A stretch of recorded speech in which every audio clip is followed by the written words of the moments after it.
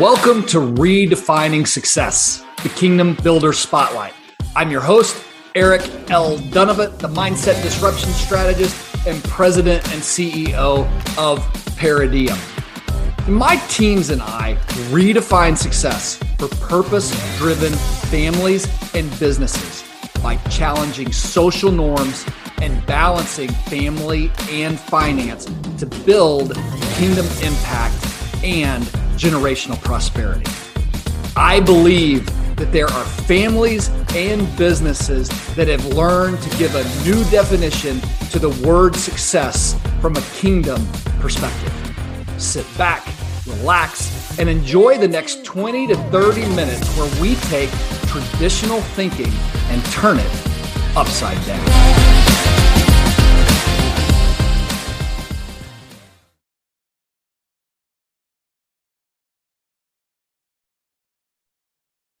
Welcome, everyone. This is Eric L. Dunavant, the Mindset Disruption Strategist. We are here again for another episode of Redefining Success.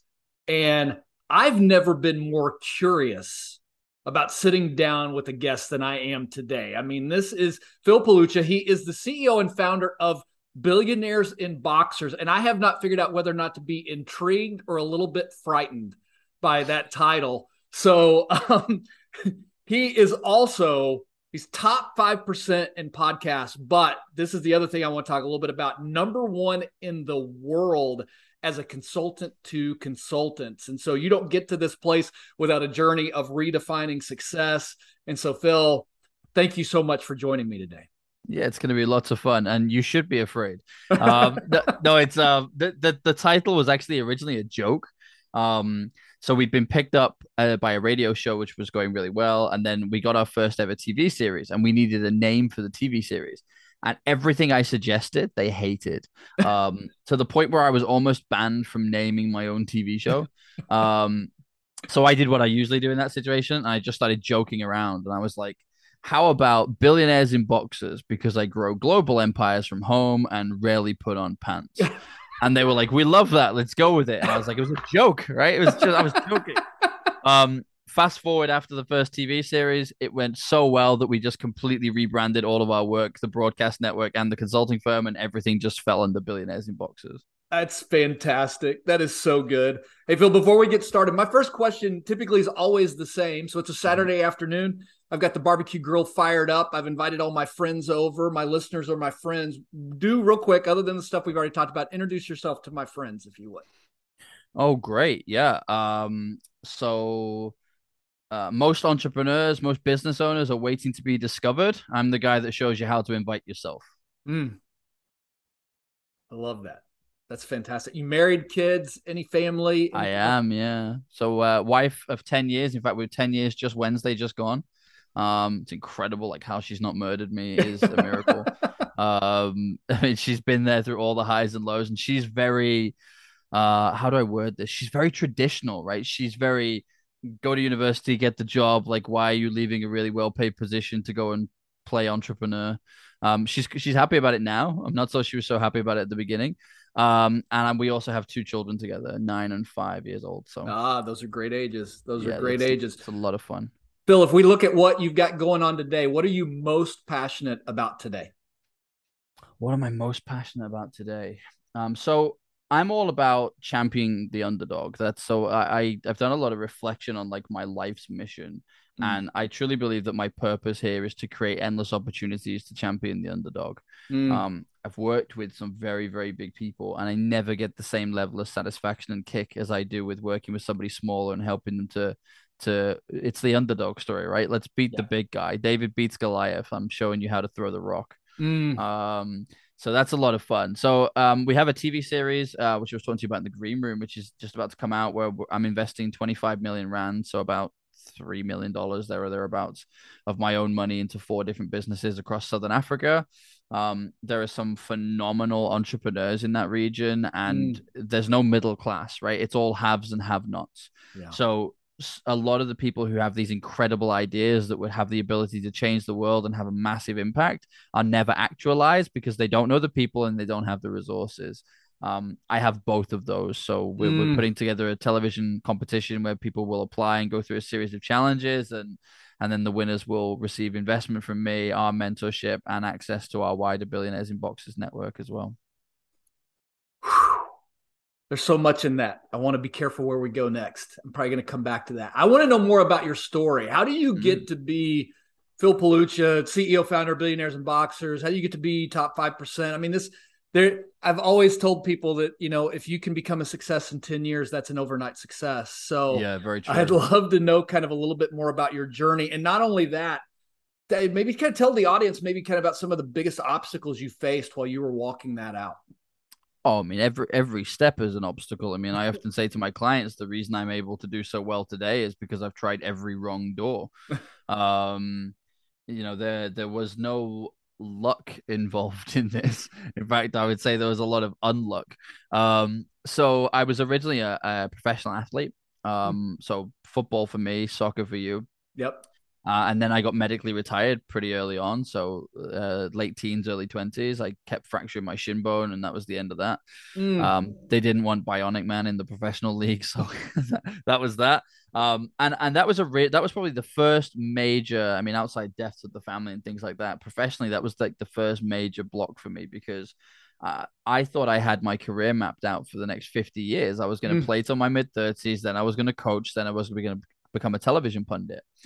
And now here I was, for the first time since the age of 6, I was no longer Phil the footballer. And I was Mm. like, well, what am I now? So I went and retrained and I became a surveyor and I had some incredible success in the world of real estate, working with some massive brands that everybody will know, some huge names. And that was fun. I got to board level with them very quickly, mainly because I took that winning mentality with me. I often say in sports, actually, the funny thing is, people think that athletes love winning. We don't. We just really hate losing. And there is a difference.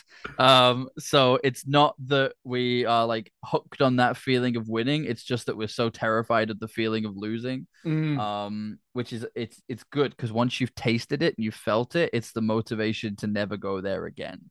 Right. So I was doing really well, and then I kind of found myself in a weird position because my wife just got pregnant.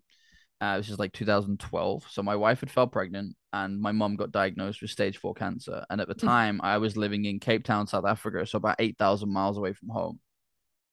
And it was like, okay, we need to go home. And every job that I kept being offered was a regional job, like Middle East and North Africa, Europe. Mm. And I was like, there's no point trying to be closer to home so I can help and then being on the road 6 days a week. That doesn't make any sense.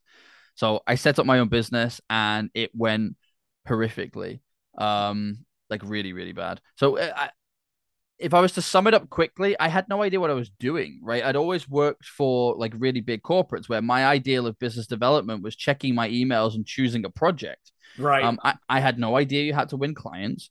I had no idea that sometimes people say yes to you and then don't pay. Mm. I had no idea that clients didn't pay on time. Like all of this was complete news to me. I was like, what do you mean? Like I just send them the invoice out to accounts and then it lands in my account, right? And they're like, good luck with that.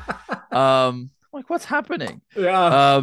So I didn't know what to do, but what had happened was whilst I'd been in the corporate world, I'd previously grown and sold 2 sports podcasting networks.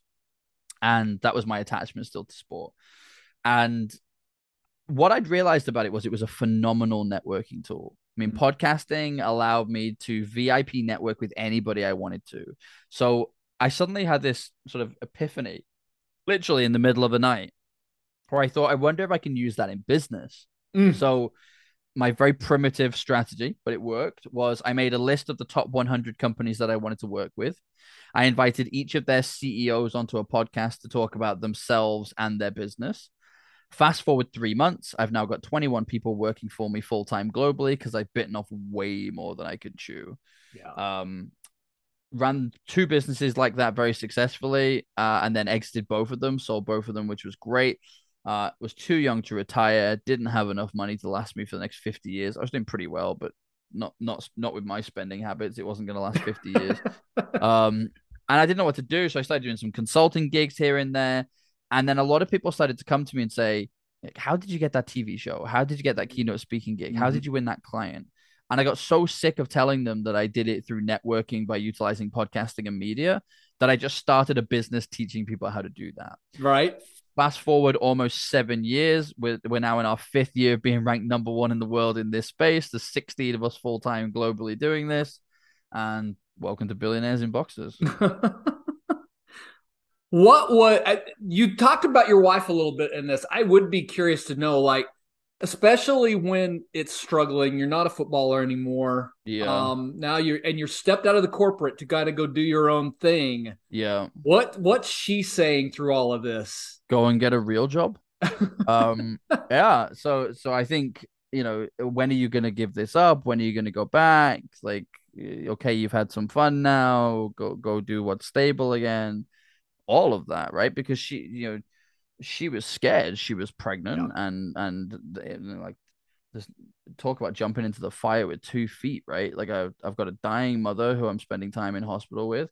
I've got my family back home to take care of. I've got staff to take care of, and now I'm trying to just leave and go and do my own thing. And it was the in many ways it was the worst timing, but in other ways it was the best timing because failure wasn't an option. Mm, So I had to find a way to make this happen. I think if I'd have had that safety net of let's go back, um, I don't think it would have been as successful, but there was something in my mind that said I'm never going to work for somebody else ever again. mm, And once I'd made that decision, it was done. I'm quite stubborn like that. But even I was kind of thinking I'm going to have to admit defeat here and go back. But I remember one Christmas in particular. In fact, it was a very valuable lesson I learned quite early on. I was working on this huge project with this one client, and it was really good money as well. Like it was like 80 grand a quarter. I was really pleased at the yeah. time. I was like, this is great. Um, and then they didn't pay in the summer because they were having cash flow issues. So it kept kind of getting pushed on and pushed on and pushed on. And they went bust 2 weeks before Christmas. And basically I got told that was it. There was no money. And at this point they owed me about 90 grand, maybe. So that's in Yeah. pounds. So it's probably about 110, $120,000. Yep. And I had to get a credit card out to pay for Christmas. And my wife and I didn't exchange gifts that year because we just wanted to make sure that we had enough for the kids. And it was I mean, Christmas is always quiet anyway, right, for business because everyone's Yep. everyone's off during that period. It was the worst period in the world for me because every minute felt like an hour, and I just sat brooding in my failure, Mm, knowing that I'd caused this situation, but also knowing that I couldn't wait for the offices to open in January again so I could fix it. Because at that moment, there was no way of fixing it. Everybody was closed, everybody was on vacation, and I often think back to that Christmas. My wife doesn't bring it up, but I occasionally think about it, and it's kind of like my barometer of how far we've come. But it's also my motivation for we got to keep going because I want to be as far away from that place as yep. humanly possible. Were you able to find any peace during that season? Because I mean, here's the real issue, right? It's Christmas time, as you said. Until you hit maybe January 2nd or 3rd, there's nothing you can do about it. How Yeah, did you mentally get through that season in one sense, knowing that that period was completely out of your control? badly. I didn't deal with it well at all. I was very Mm, angry with myself. I mm, basically spent 3 weeks torturing myself. mm, And nobody has ever spoken to me as negatively as my head speaks to me. mm. And at that particular moment, like I was calling myself every name under the sun. I'd never been so ashamed of the situation. I was embarrassed. I was angry. I was frustrated. Um, but you know what?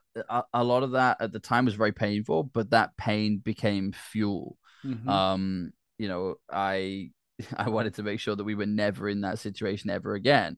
And in fact, I almost had to be careful with my mindset not going too far the other way because at one point I recognized, probably about 2 years ago, that I was getting to the point where enough was never enough. Ah, Like there's $5 million in the bank, and I'm like, it's not enough. Where's the 10? Like, how do we get to 10? Where's the 11? Like, what if, hypothetically we have 2 years and no one pays us any money? And it's like, well, why is that going to happen? And so, right. so but this is what my head does, is it's constantly challenging me and pushing me to go and do the next thing. And a lot of it is, I don't know whether this is the nicest thing to admit, but I think a lot of this is, I remember what rock bottom feels like. Hmm. I mean, my earlier life until I was signed professionally in sports wasn't great. I mean, like I lost a parent very young. I was kicked out of school at 14 and then I was made homeless as a result. I was in and out of the social care system. Mm, Um, like my life was not supposed to be where it is today. Statistically, like I am the anomaly. right. But every time something went wrong, I would instantly go back to see I am a failure. I am destined for nothing. Mm, mm, So even when business is going very well, like my team is celebrating and I'm not celebrating, I'm going, okay, what's next? Like mm. what's the next milestone? What's the next achievement? You mentioned earlier being ranked number one in the world. The phrase that I always use is we were number one in the world yesterday. Today we're still fighting for it. And that's the attitude I take into every day, which is yesterday we did it. What about today? Yeah. Yeah. What about your wife today? I mean, does she at least believe that this is going to work? Oh, for sure. I mean, like obviously she gets to see the success now, so she's very happy. She doesn't work, she doesn't need to work, which is great. My children are both homeschooled, so she's doing a great job raising them. So that's allowed us the freedom. We live and work all over the world, which is great. We can be wherever we want to be, whenever we want to be. Yeah. Um, so yeah, so it's very different now, but she's definitely a seeing is believing type of person. Whereas I was the vision, like I knew where we were going before we'd even started on the road. Yeah. Whereas my wife is, yeah, I don't sell me the story, show me the bank, That's right? it. Show That's it. show me the end result, show me the products. I think that's so. The more that she's seen that, the more confident that she's become. And what's great about that is she also knows my mindset. So while she's my cheerleader, she's my cheerleader in as much as she knows what I need to hear. So Hmm. she knows when to tell me to rest and she knows when to say, you've done a good job, acknowledge that, she's a great man manager as well, which I'm not particularly. So she's very good at saying to me, go back and acknowledge the team now. We've just done something amazing with that. Like, don't just focus on what's next, that you're gonna burn them out. Yeah. And she's great at that because my head is always 5, 10 steps further forward. So she's great at helping me to live in the now and appreciate today. Phil, this is an interesting timing we're recording this. I would love for you to speak to because by the time this episode comes out, we're going to probably be pretty close to Christmas, if not in the Christmas season, right? Yeah. So, what would you say to the listener who's listening during Christmas season, who's in the exact same spot you were in at that point? What would you say to them Oh, today? wow. Good question. What would I say to somebody who's in that position today? I'd probably say two things because hindsight's always 2020, right? Number one is split your time. Split your time through preparation. Beating yourself up is not fixing anything. So, take action. Take action. And that action can be if everyone else is off on vacation, be getting your lead generation list ready, be getting your LinkedIn list ready, be getting the events that you want to speak at and doing your research to find out who the event organizers are. So the second everyone's back in the office, you can start having conversations again and you can start getting on with this.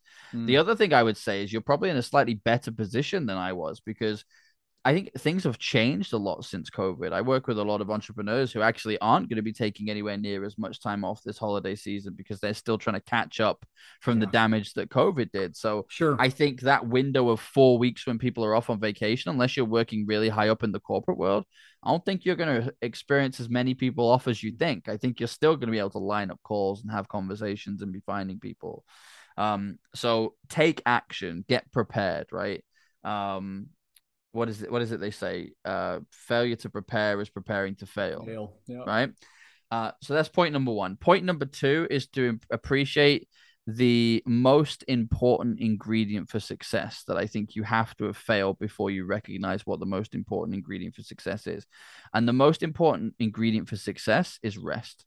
Mm, The mm, more you have, the more you have, the more you can help. I absolutely hate this hustle BS mentality that's being sold to people. It's not true.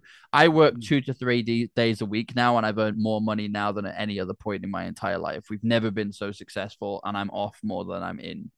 And I think this whole just work and work and work, you're going to cause burnout.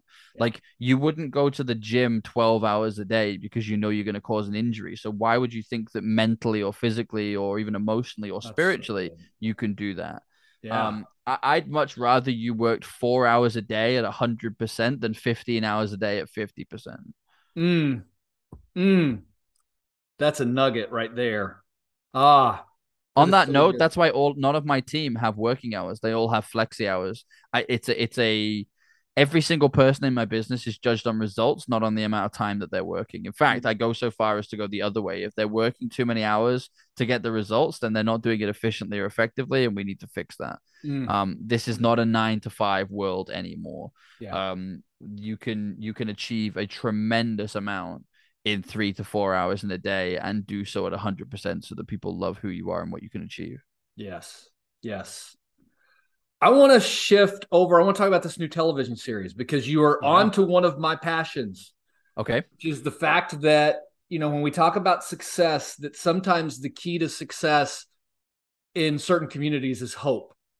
Yeah, And definitely. is that there are communities who have been out without hope and without dreams. And when you can go into those, especially those who are experiencing, maybe grew up in more poverty or Sure. things like that. And it sounds like that's what you're wanting to do by investing in these businesses. So talk a little bit more about that because that really starts to get me excited.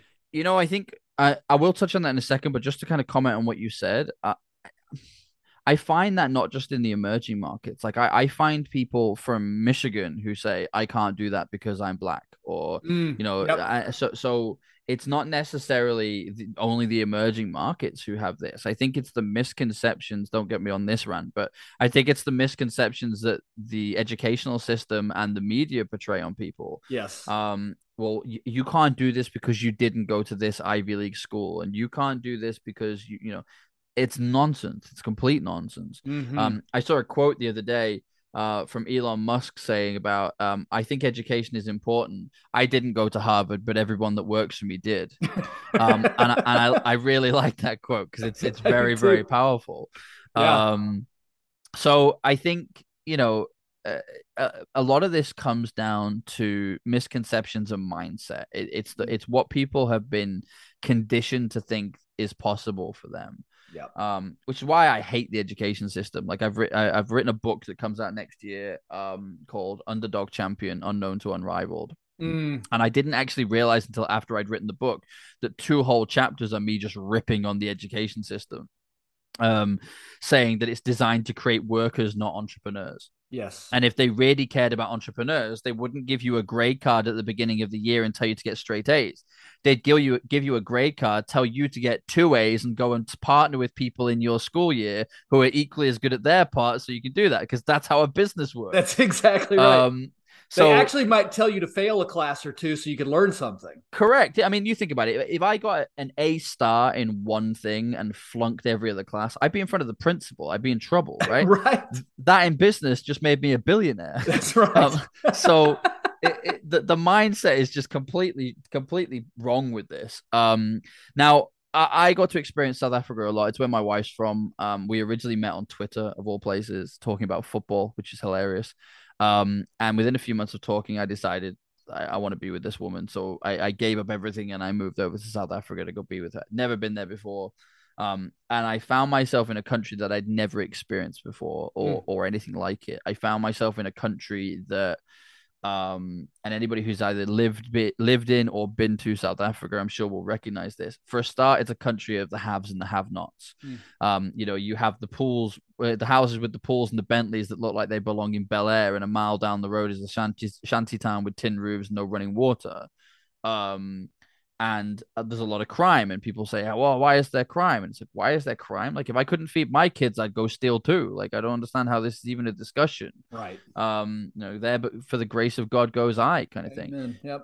But you meet a lot of people in that situation, and it is a lack of hope. It's, well, I can't do this because look at where I was born into. Look at my circumstances. My parents are broke, so I'll be broke.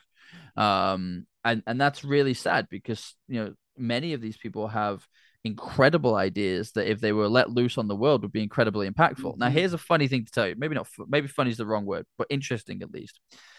a lot of the people who I meet who do actually have a bit more drive in terms of they believe they can achieve a bit more, if they've still put a self-imposed limit on it. So Yeah. they'll say things like, I'd love to have my own business doing this. And then you follow that through and you say, okay, well, who would it be working with? Well, I'd love to do it across South Africa. It's like, why? South Africa has no money. Like Mm. the rand is like horrific. It's been getting worse steadily since like 2008. Why not earn dollars and spend rand? Why can't you compete on a global scale? Why can't you go toe to toe with that New York ad agency? And instead of taking the attitude that often comes out of India, which is how do we compete on them? Well, we'll offer the services for a third of the price. Right. It's like, no, like, why can't you earn the same amount of money that the New York ad agency does and produce better results? We live in a global world. Like, the people who from New York who are hiring firms in Chicago rarely meet them face to face. The people in California rarely are speaking to the people they're working with in Vancouver. They're not seeing them. It's Yeah. on Zoom. So if it's on Zoom, why can't it be on Zoom with Cape Town? Why can't it be on Zoom with Johannesburg? Why can't it be on Zoom with Durban? There's no reason for this. But it's this self-imposed limitation of, even if I have a successful business, it will only be in this very small part of the world, because why would Mm. anybody else want me? And that is heartbreaking, because actually I look at the talent there and I think you could absolutely crush some of these established markets. And let me tell you the number one reason why. And I don't mean this in a literal sense: hunger. Mm. They are Mm. hungrier than you. The West is lazy. Yeah. The many people in the West, it's like, how do I do this but like deliver less? Like, how do I earn the same? Like these agencies that are like, well, we'll do a bit of work and then we'll kind of see what happens. I hear this all the time about social media agencies, for example, clients saying that unless they're a big agency that can give them like $100,000 a month budget, they don't care about them. They'll take their 5 grand a month retainer, they'll do some ads for them, but they don't care about them. They're just this small company. Yeah. That client to a South African firm is their everything. They're rolling out the red carpet for you. They're doing everything they possibly can to put you at the top of your industry so that you stay with them. So, you know, what's that saying? Somebody else's trash is another man's treasure, Pleasure. Yeah. right? So in the US, many of these agencies and businesses are looking at their clients like trash because they're the low end. But somewhere else, you're someone's treasure, and they will treasure you, and they will do an incredible job to deliver for you. And it's about making those international introductions and partnerships Mm. happen. That excites me no end. Yeah. Yeah. Um, we're getting close to the end. I hate that. This has been so good. We could talk for a long time. Is there anything I didn't get to ask you questions about that you wanted to share? I want to give you a little bit of space for that. No, brother. Honestly, you can ask me anything you like. If this is helping people, then I'm happy. So you ask me whatever you like. No, that was okay. Well, good. I'm excited to hear what. Tell us what the new television show is when it comes out. Is there, like, in the States? How would people connect with it? How would they watch it? What would that look like? Great question. So it's probably going to be about 12 months until you're going to be able to watch it, because we're recording over the whole of 2023. The recording Okay. starts in March. It's called Future Billionaires in Boxers. And it's going to be aired across 26 million homes across the emerging markets, predominantly Africa and Asia, although a little Okay. bit of Latin America. But the US audience will be able to watch it on our streaming channels shortly after that, which will be Roku, Amazon Fire, and Apple, I think. I'll make sure you can find it. Don't worry. Will be on all good networks. um, I'm sure somebody will pick it up as well as a rerun, but it will initially air in those markets because that's predominantly where it's aimed. But then following from that, you'll be Okay. able to view the content. What about if people want to follow you, be in touch with you, know the stuff that you've got going on, Phil? What's the best way to do that? LinkedIn, I think, is probably the best bet. I'll let you in a little secret. LinkedIn's the only social media I actually have anything to do with personally.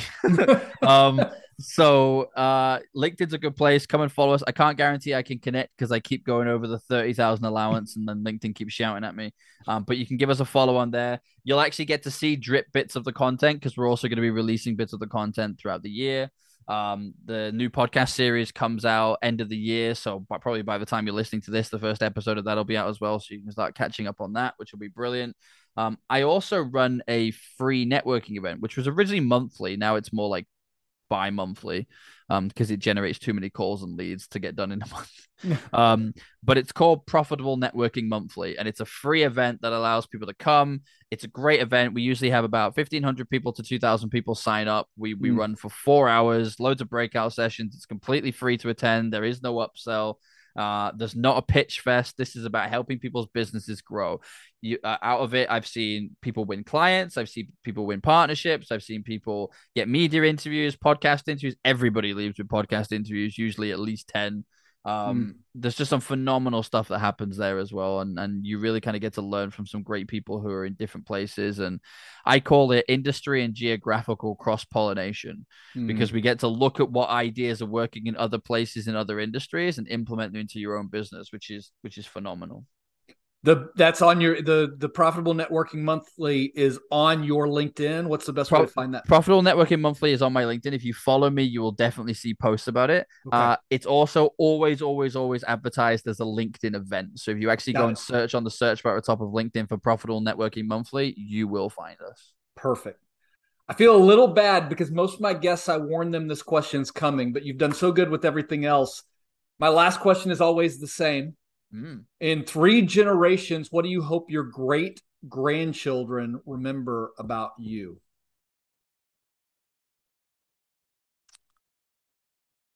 That I was the start of the legacy.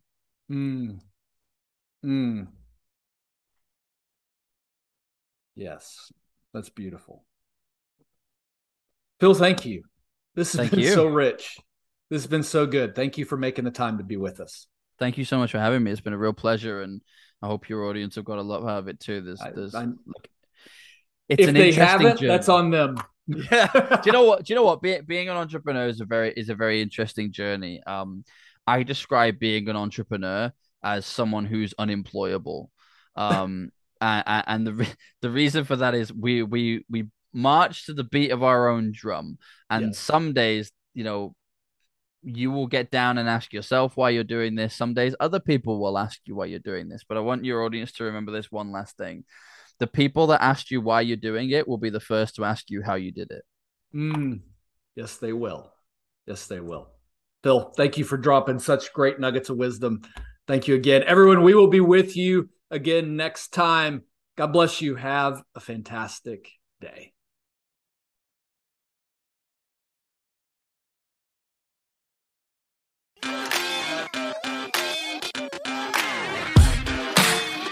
Eric L. Dunavant here. Thank you so much for joining us for Redefining Success, the Kingdom Builder Spotlight. If you're a business owner or a family who is actively redefining success or have thoughts on kingdom impact or generational prosperity, and you would like to be a guest on the show, then I invite you to apply. Visit www.ericldunavant.com/podcast/apply. Also, if you enjoyed today's episode, I would love for you to share that either through text or social media. Take a screenshot of the show and share that and share what you learned. If you know anyone that should be a guest on our show, we would also love for you to connect us to them. The best way to do that is to use hashtag Redefining Success. I love to read your thoughts and shares on social media, and we also are honored just to get any recommendations of people that you think we should be interviewing on the show. We are constantly adding new content, adding new podcasts. So first and foremost, I'm going to recommend that you subscribe so that you don't miss a thing. Also, all of your likes, your reviews, your shares, all of that makes a big difference to the show. So if you'll include those when you can, we definitely appreciate it.